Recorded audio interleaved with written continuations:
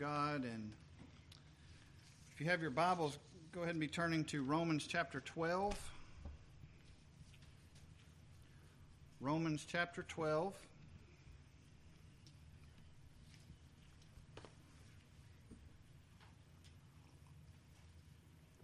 We're going to read the first 9 verses of Romans chapter 12.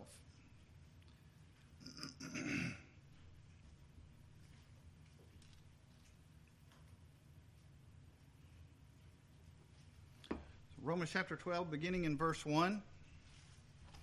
I beseech you, therefore, brethren, by the mercies of God, that you present your bodies a living sacrifice, holy, acceptable unto God, which is your reasonable service.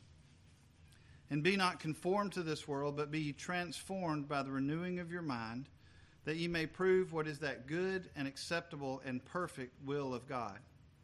For I say through the grace given unto me, to every man that is among you, not to think of himself more highly than he ought to think, but to think soberly, according as God hath dealt to every man the measure of faith. For as we have many members in one body, and all members have not the same office, so we, being many, are one body in Christ, and every one members one of another.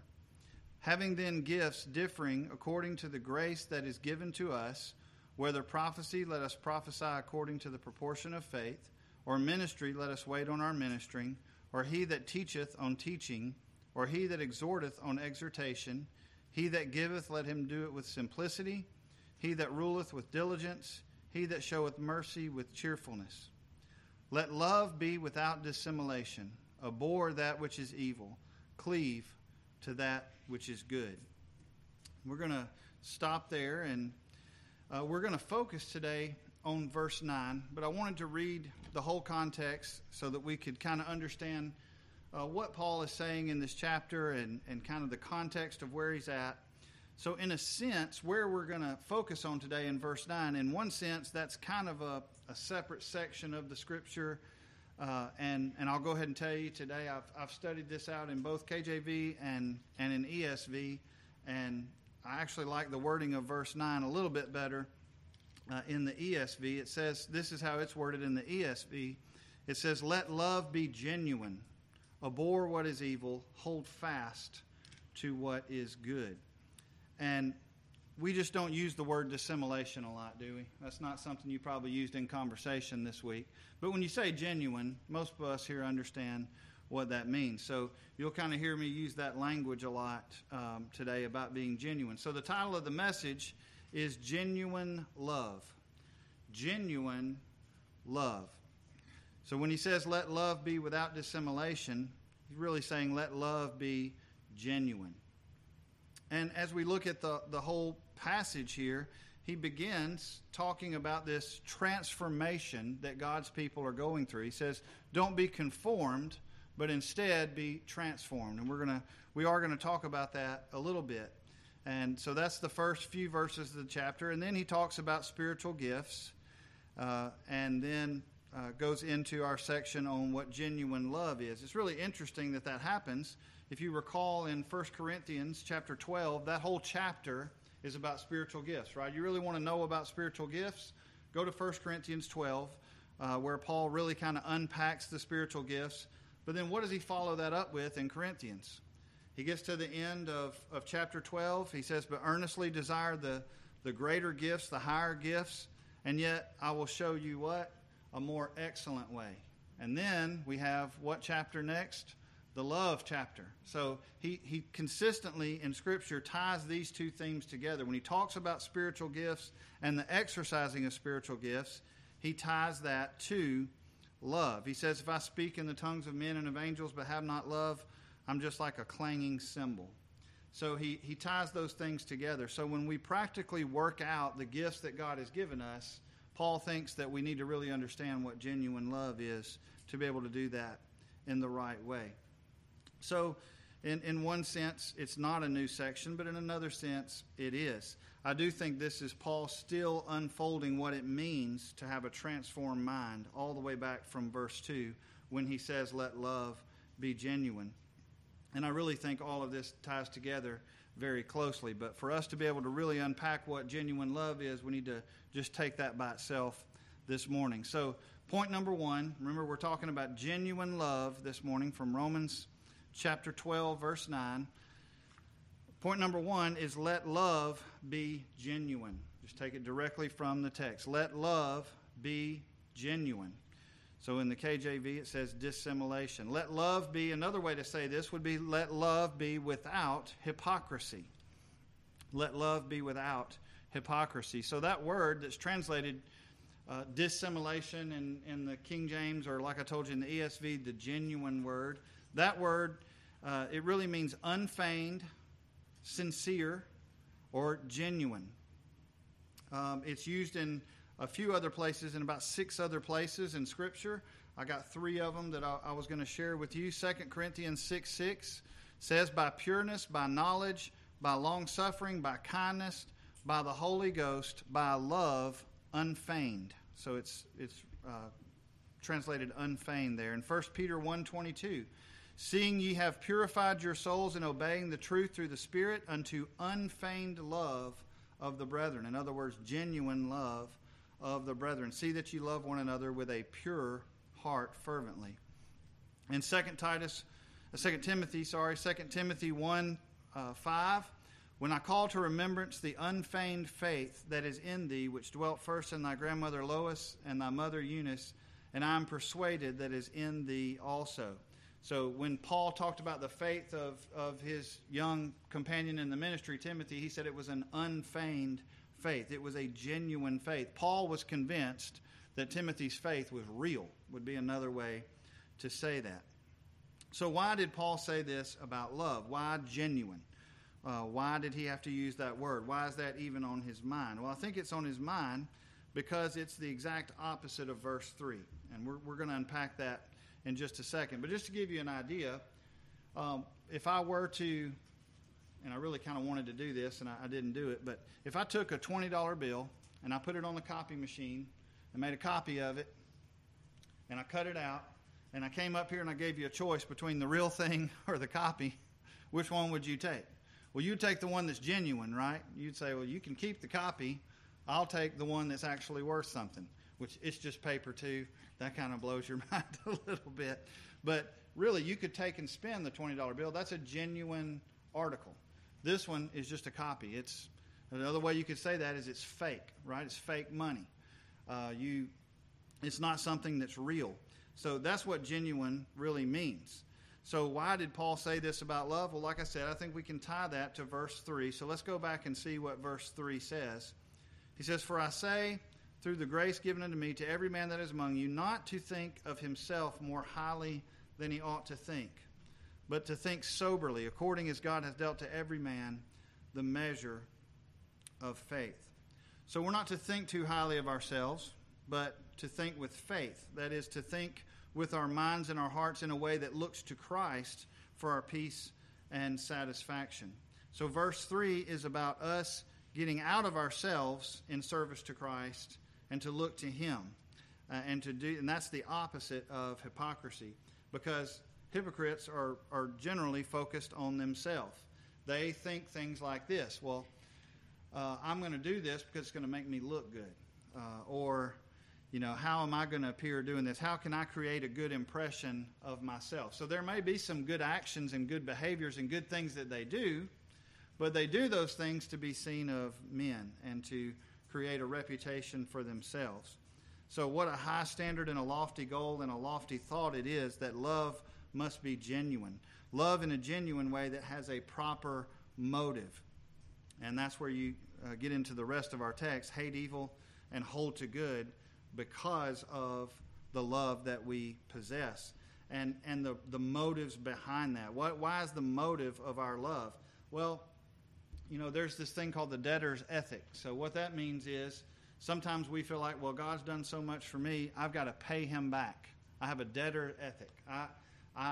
There's not all bad to a sense, but really, can you pay God back for all that He's done for you? Can you do enough good things to no, that's not it at all. We do what we do not out of a debtor ethic, but out of love. We love God, and therefore we want to do what He's told us to do. We want to eschew the things that He tells us to hate, and we want to cleave to those things that He says are good. So the word for love here, before we dive into this a little bit more, the word for love here is agape, and that further reinforces our thoughts here about Paul's intention. Agape means sacrificial love. It is the love of God. It is a divine love. A genuine love. And that's the word that he uses here. Now, we're not going to get into verse 10 today. I hope to come back to that later. But in verse 10, he kind of goes on from where he says, let love be without dissimulation, abhor that which is evil, cleave to that which is good, be kindly affection one to another with brotherly love, in honor preferring one another. So he continues to unpack this. But in verse 10, that's a different kind of love, where he says, be kindly affection one to another with brotherly love. The word there is an easy Greek word for you to remember. It's Philadelphia. So you know that word, and you know that's the city of brotherly love, right? Well, that word means a brotherly affection. But in verse 9, this is talking about when he says, let love be without dissimulation, or let love be genuine. That love is agape. It is the love that God has for His people. That's the love that we're to emulate in our lives, and it is to be genuine. Abhor that which is evil, cleave to that which is good. So Paul has not left his theme in this chapter. He's now kind of describing to us how transformed minds that are not conformed to this age are renewed, and that's through love. So if you're a believer, you are experiencing this battle between being conformed to the world and being transformed by the renewing of your mind. The old man, the remnants of our sinful nature, are pulling us to conform to the fallen world in which we live. Did you know that Satan, that's one of his number one goals, is for us to be more conformed to the world than we are transformed by the renewing of our mind. He wants you to be, and isn't it a strong pull? Let's just be honest about it. You know, sometimes we talk about this as though, it's not a big deal, just don't be conformed to the world. That's pretty difficult, right? Because we live in the world, and we're not to be of the world. So we're not to conform ourselves. We're not to look like the world in which we live. We're to stand out. We're to be different, or to be transformed. So the old man, the remnants of our sinful nature, are pulling us to conform to the fallen world in which we live.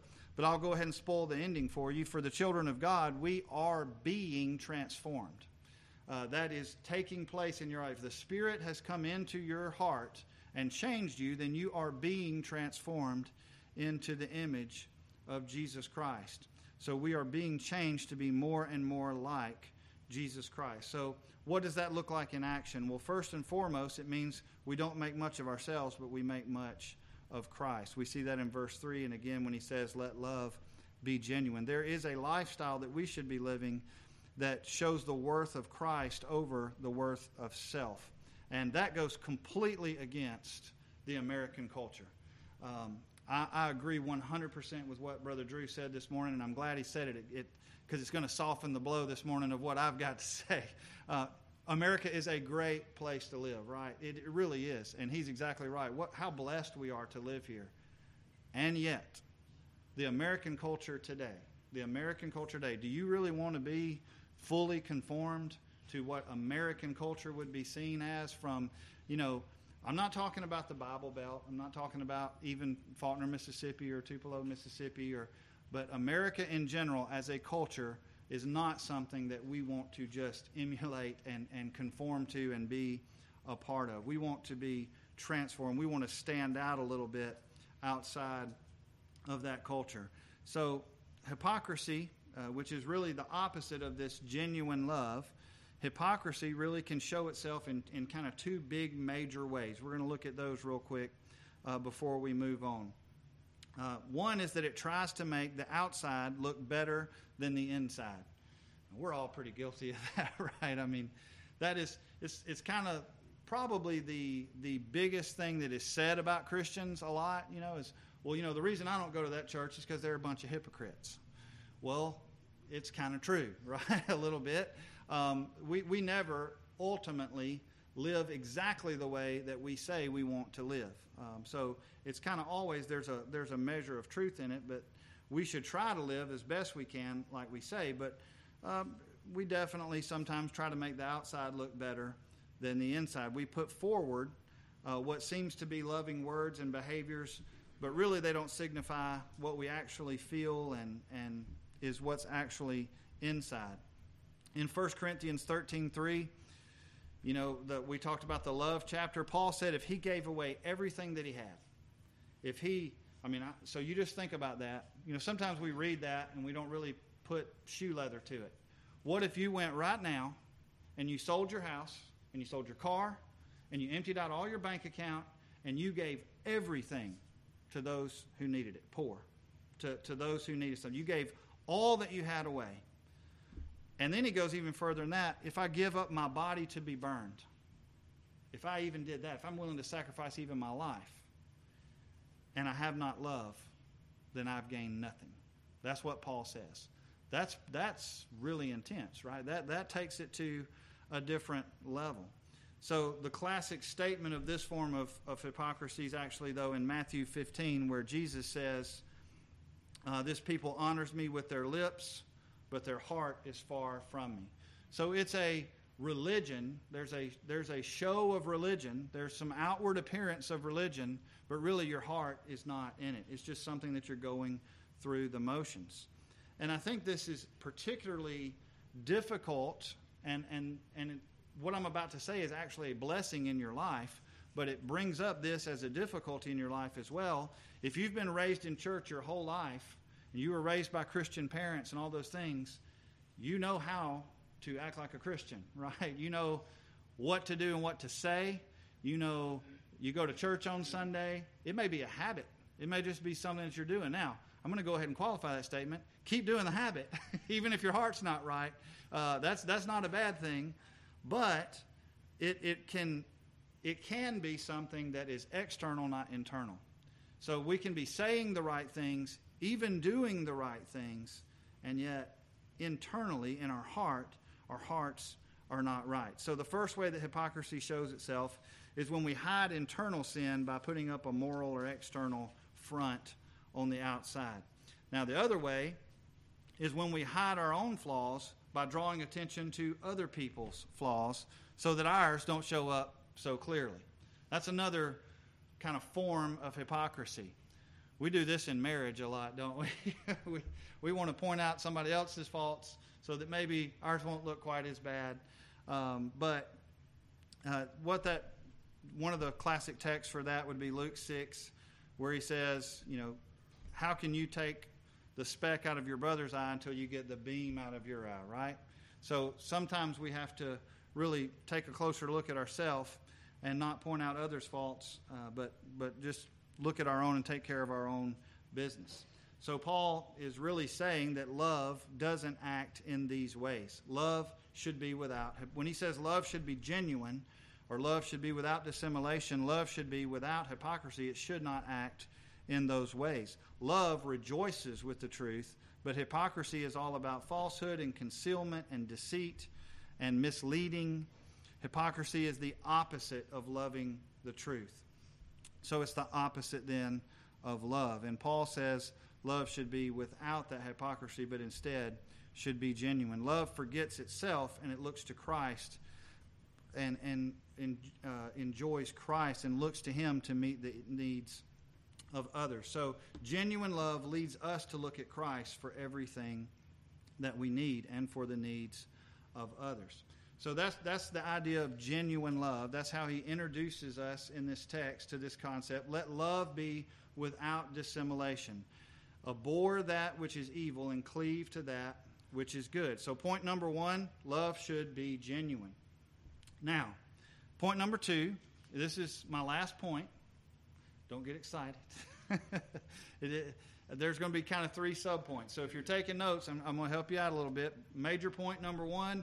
Major point number 2 is abhor evil and hold to the good. Abhor evil and hold to the good.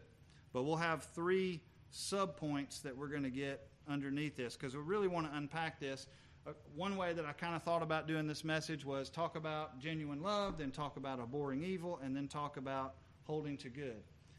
I don't think that would have been wrong, but I think for us to really get a concept of what it means to hate evil and hold to the good, we kind of have to talk about them at the same time. So we're going to do that from three different aspects. So let love be genuine, abhor what is evil, and hold fast to what is good. It's Romans 12:9. That's simple enough, right? Don't do the bad stuff. Do the good stuff. That's not a hard lesson at all. I guess the harder question would be, how do we determine what is the good stuff, and how do we determine what is the bad stuff, or that which is evil? So, and we're going to unpack that further as we go along.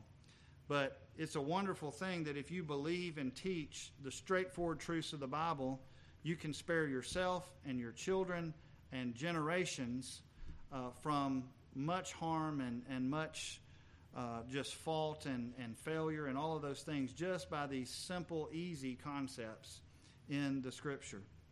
So, really, we get too big for our britches, I guess, to lack of a better term, and we get all tied up in the latest thing in the philosophy and what's going on, and the Scripture says it this simply: hate evil, cleave to good. It doesn't get a whole lot more simple than that. And when we really kind of unpack that, it can go a very long way to help us love genuinely. So what most ordinary Christians need to do is look to the Bible and look to the simplicity of the Scriptures. And I love this phrase, and I'm borrowing this, so I'm going to give them credit. If you think, pray, and obey as you read the Bible, you'll be in pretty good shape. Did you know that? If you think, pray, and obey as you read the exhortations of the Bible, and as you read them to your children, as you teach them to yourself and to your children and to your family, that will keep you from many, many follies and many, many things. And so I guess what I'm saying is sometimes we get caught up in the issues of our day. What are some of the issues of our day? Well, we've got all this transgenderism and LGBTQ stuff, and we have critical race theory, and we have a lot of philosophies that are coming against Christians in our culture today. Well, the Bible is very clear on those things, and it's very straightforward. And so if we think and we pray and we obey what the Bible says, then those issues really become things that we don't have to worry about quite as much. You don't have to be an expository preacher skilled in Greek and Hebrew and have multiple commentaries and lexicons and all of those things to be transformed by the Bible. Did you know that? You can be transformed by the Bible by simply reading the Bible, thinking, praying, and with the intent to obey what it is that you read and that you think and pray about in the Scriptures. So let's look at this in a little deeper detail, and we're going to break this down into, like I said, 3 subpoints under the heading of abhorring evil and holding to the good. So the first thing is, if this is true, if we can read in Romans 12, verse 9, let love be without dissimulation, abhor that which is evil, and cleave to that which is good. One thing that this teaches us, so subpoint number 1, there is such a thing as objective good and objective evil. So there is such a thing as objective good and objective evil. Now, when Paul says, abhor the evil and cleave to the good, he's rejecting the notion that we get to determine what those things are. Did you get that?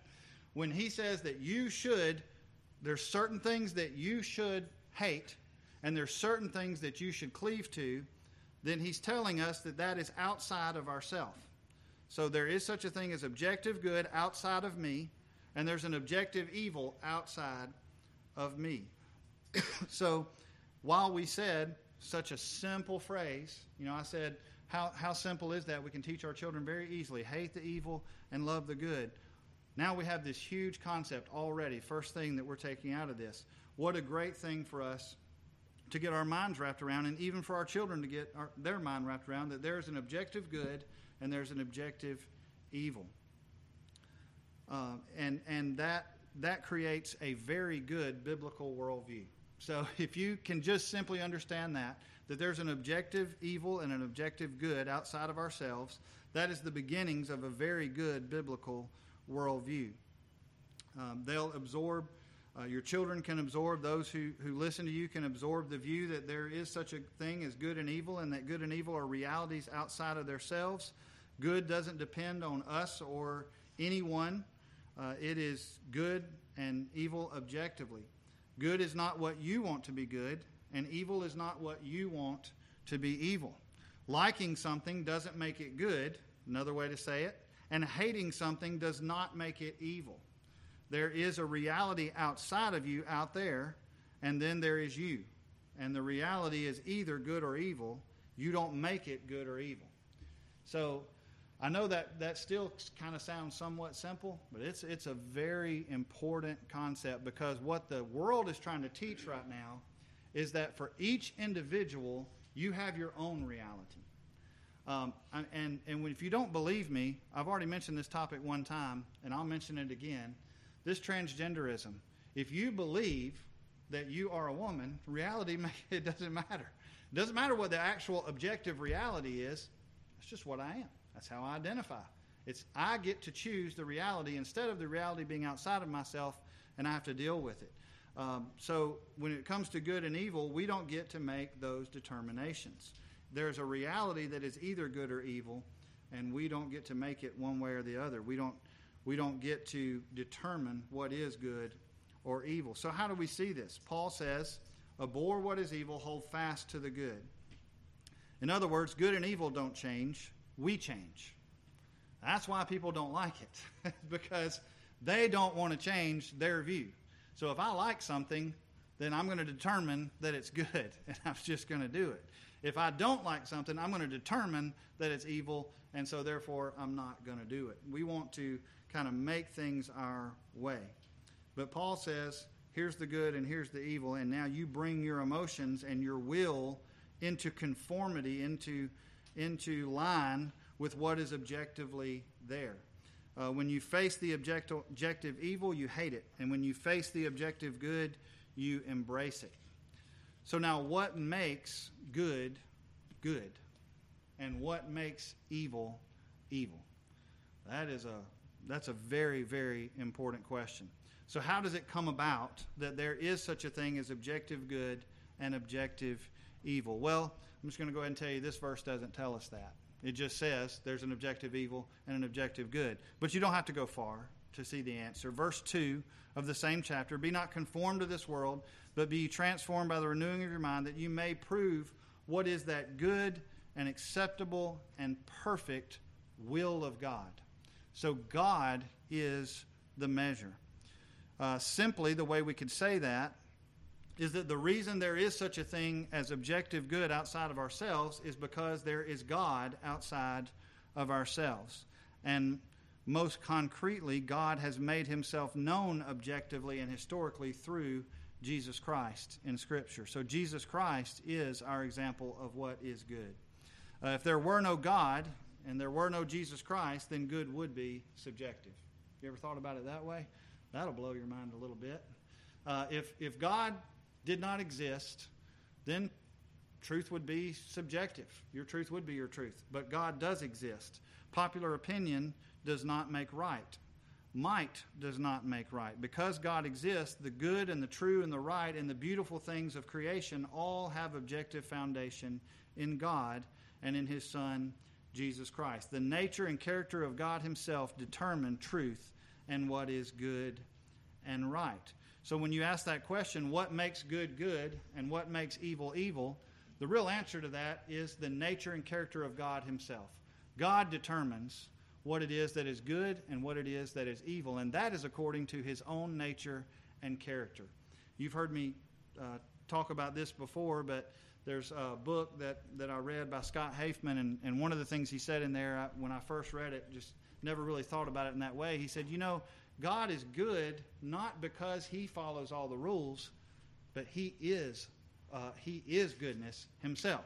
So there's not a cosmic blackboard. That was his terminology. There's not a cosmic blackboard out there in space somewhere, and it's got all the rules on it, and God is holy because he follows all the rules. God is holy. He just is holy. And so therefore, for us to be holy, we must imitate the character and nature of God. He determines what is good and what is right and what is truth. And then, therefore, the opposite of that is evil. So, what a gift we give to our children when we teach them this simple, straightforward teaching of the Bible, that there is good and there is evil, and those things are outside of ourselves. They're not something that we determine, but it's objective. Hate the evil and hold to the good. Now, the second point that we want to unpack by this is hating and holding.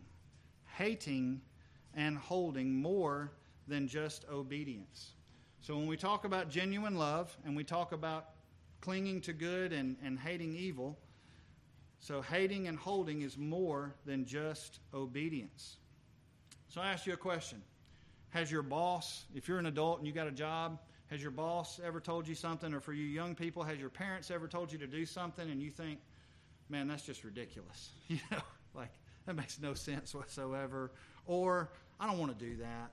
I don't like that. I don't agree with it. But you just had to do it anyway, right? Because your boss said so.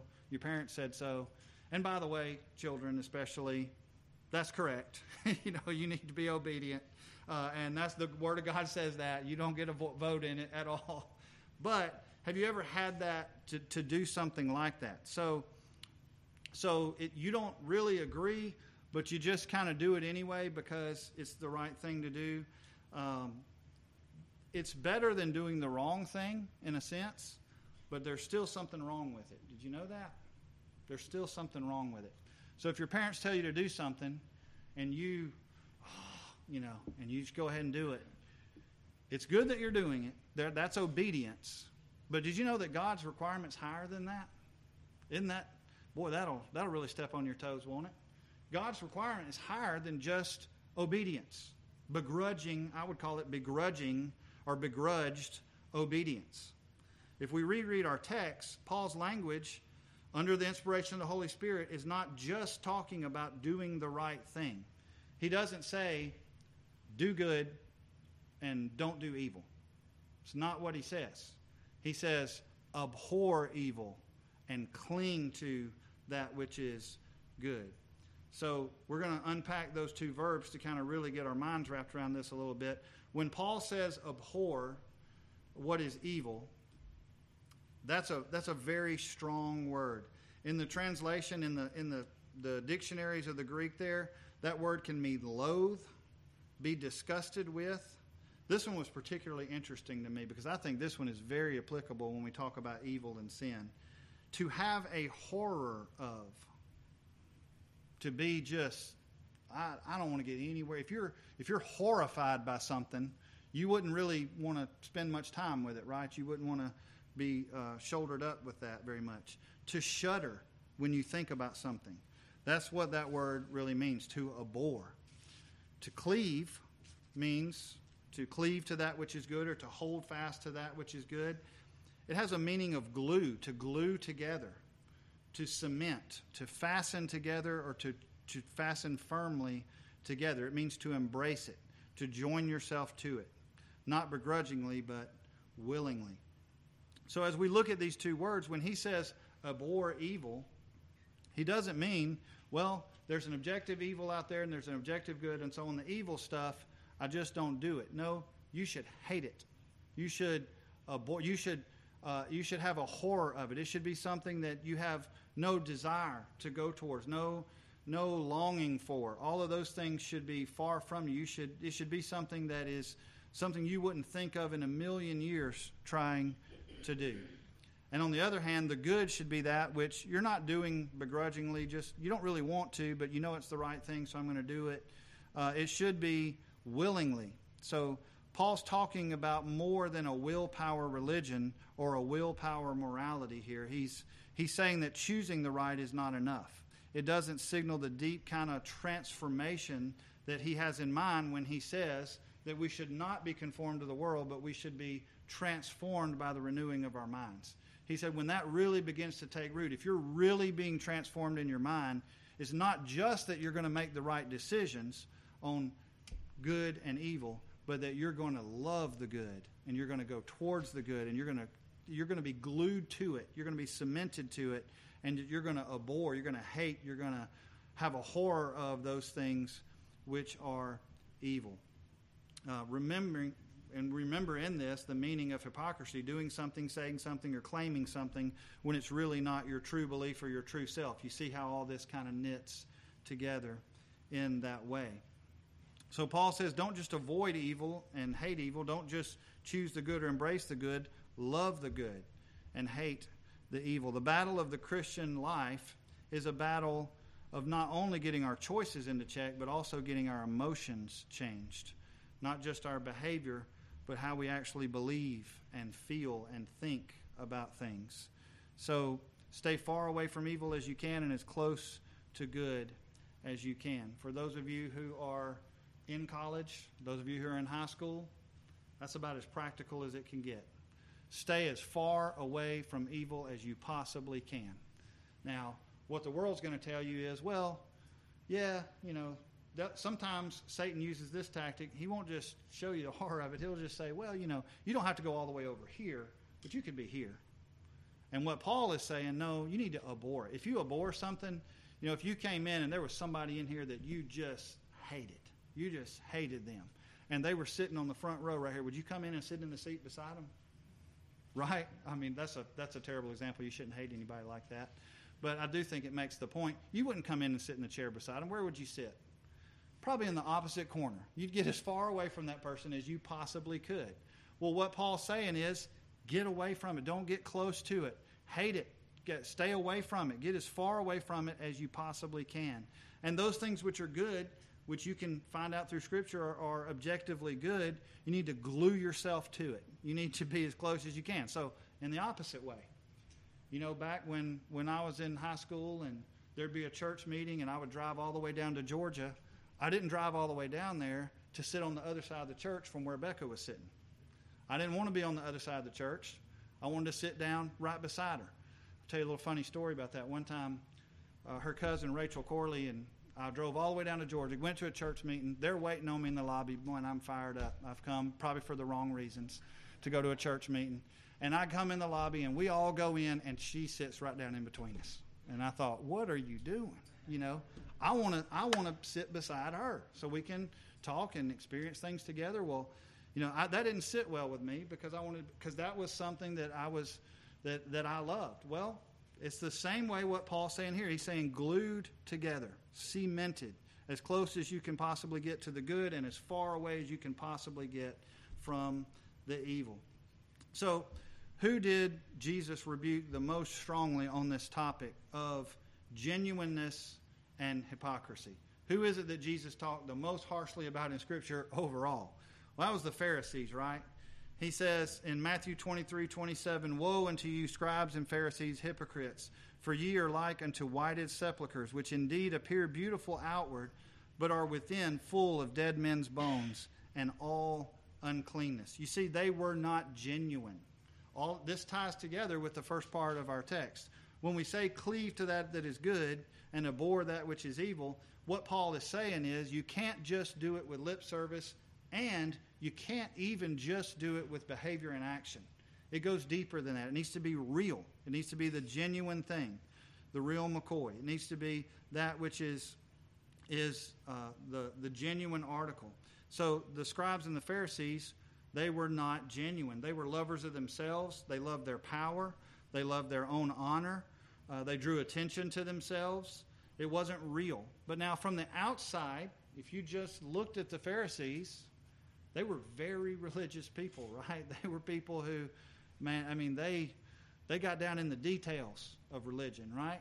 But Jesus had very harsh things to say about them. They were, on the behavior on the outside, there was a lot of good. And yet, Jesus said, you're hypocrites because you're like whited sepulchres. The outside looks good, but on the inside it's full of dead men's bones and all uncleanness. So the lesson here is that it's not just our actions and behaviors that show we are being transformed by the renewing of our minds, but instead it's our motives and our emotions that are enjoined. What a high standard it is, and impossible for us to attain outside of the work of the Holy Spirit in us. So, I think that's a very important thing to pause here and say. Without the work of the Holy Spirit in your life, and without spiritual understanding and the grace of God that the Spirit gives us, this would be an impossible task. Man in his own nature, it's impossible for us to see things in this way and to live in this way and to have the proper motives. Man would not have that in his nature. But we are being transformed by the renewing of our mind. That happens through the indwelling of the Holy Spirit. That's the work that is going on in you if you're a child of God. Like we've talked about before, when you become a believer, when you are converted, so you're born again, you are regenerated, and then you're converted, and you follow Christ, and you express faith in Jesus Christ and say you want to follow Him, that begins a journey, and in that journey you are being transformed into the image of Jesus Christ. It's a work that is ongoing in your life, and that work is accomplished in us through the Holy Spirit. So it is not something that God is telling us to do and not giving us the strength and giving us the ability to do. Through the Holy Spirit in us, we can. Greater is He that is in you than he that is in the world. Now, our last subpoint is objective moral good is good for us, and objective moral evil is bad for us. Okay, that's once again, it's like a Captain Obvious statement. But I think this is really important for us to understand. So what this really means is those things that God says are good are actually good for you. And those things that God calls evil, they're not good for you. And they're not going to lead to your ultimate good and even joy and pleasure in this life. They might for a season. There might be some enjoyment in it for a season. I think we need to be honest with young people and tell them that. There might be some pleasure in sin for a season, just in the flesh. But God knows what is good for us. God knows what is right and good. And His design for us is intentional. And what He says is good. And what He says is evil, and it is bad for us. So we really kind of see this in the relationship between the two halves of this verse. Let love be genuine.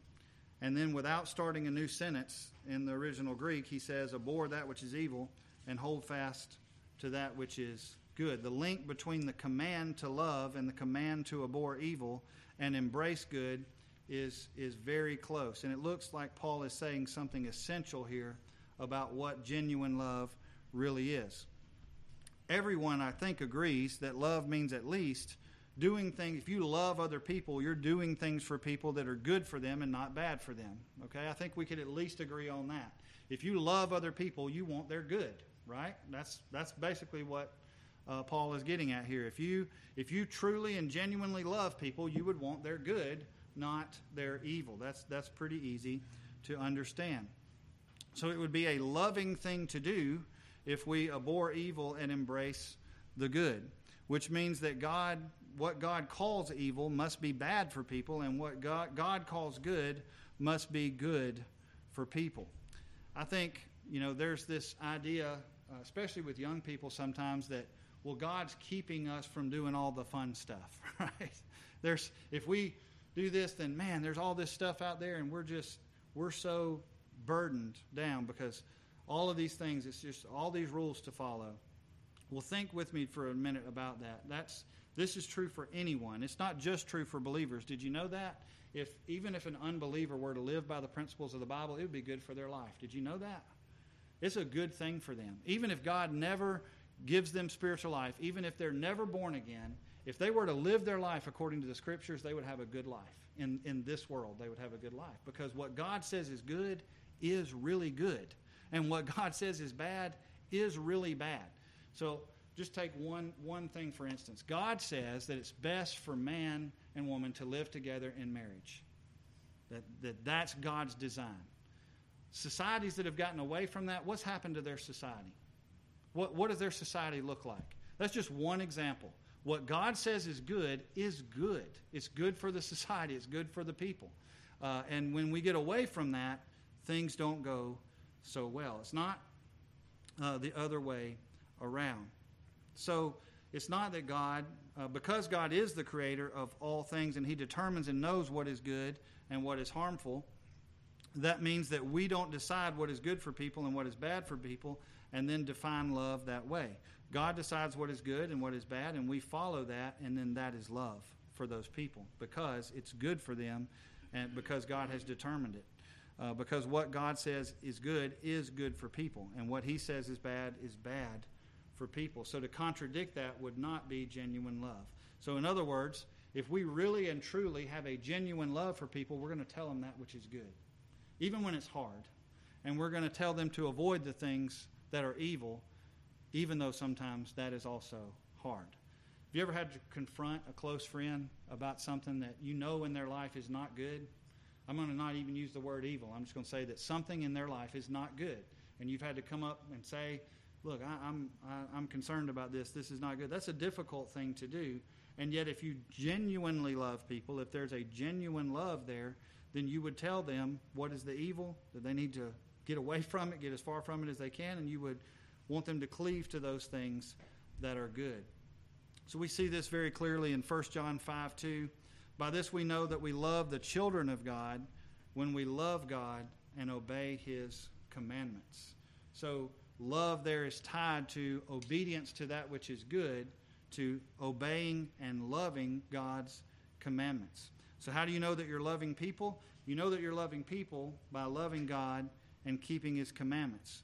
Because the commandments of God in the Bible are not just there so that we have something to hold over everybody's head, right? That's the whole point of this section. When I say that what God says is good is really good and what God says is bad is really bad, this is the key. The commandments of God are not there just so that we have rules to follow. It is the expression of God's objective good. So God's commandments are his expression of what is objectively good for us as his people and for all of his creation. Like I used the example a minute ago. God's commandments are an outflow and outworking of his nature and his character, and therefore they're good for us. So we don't need to look at them as, well, this is the list of rules I've got to follow. This is what God says is good for your life. This is what God says will bring you ultimate joy. It's for your good and for his glory. So this objective evil that we've talked about is bad for people, and the objective good that we've talked about is good for people. And if we have genuine love, that ought to be our design. That ought to be our goal every day, is to express genuine love by staying as far away from the objective evil and cleaving to that which is good, and coming alongside others to teach and to encourage those things in their life as well. If we really love them, that's what we will do. I think for parents especially, it's a hard thing to do sometimes in parenting, to continue to say the things that are good and the things that are good and the things that are evil and the things that are evil. But we truly love our children. That's what we're going to do. Oh, well, I can't tell my kid that. I love them too much. I'm afraid they'll get mad at me. Well, if you truly love them, if you have genuine love, you're going to tell them the hard things. You're going to tell them what's truly good for their life, and know that it's the good because God has said it. Now, to close, of course, I think everybody in this room, this is not a revelation of any kind, but who is the perfect example of genuine love, of real agape love that is genuine? Well, the perfect example of that is Jesus Christ himself. He perfectly, in every moment, abhorred evil and clung to the good. And all through his life here in his ministry, he perfectly, in every moment, abhorred evil and cleaved to the good. And so the beginning of the transformation that we've been reading about, when you say you don't want to be conformed to the image of this world, but you want to be transformed by the renewing of your mind, the very beginning of that is to repent of your sins and profess faith in Jesus Christ. He is the example of genuine love for us. So if you want genuine love in your life and you want to cleave to that which is good and abhor that which is evil, then you repent of your sins, you profess faith in Jesus Christ, and you begin to follow him. And that's the beginning of this process that we've been talking about. Genuine love can only come through union with Jesus Christ and through faith in him. I hope those things have been a blessing to you this morning.